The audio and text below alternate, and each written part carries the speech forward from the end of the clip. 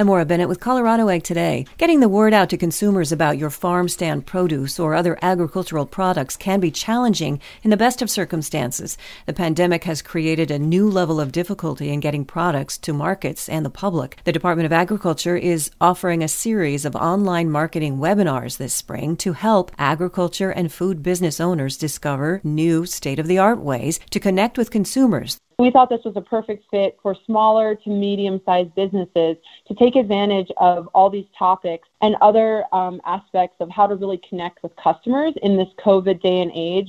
Free, they'll be recorded, and so if you've missed one live, you can definitely find it on our page. That's Danielle Trotta, marketing specialist with the Department of Agriculture. She tells Colorado Ag Today. Each of these webinars will include time for live question and answer sessions. The online webinars will cover a range of issues for business owners, including how to plan a social media content calendar, branding, planning, strategy, and PR tactics for the new year, using Instagram for small businesses, and determining the best marketing channels to maximize your investments. These webinars are all free and will be running through mid-June. Details and registration can be found on the CDA website at ag.colorado.gov. This is Maura Bennett with the Ag Information Network of the West. For more ag news and comments, please visit aginfo.net.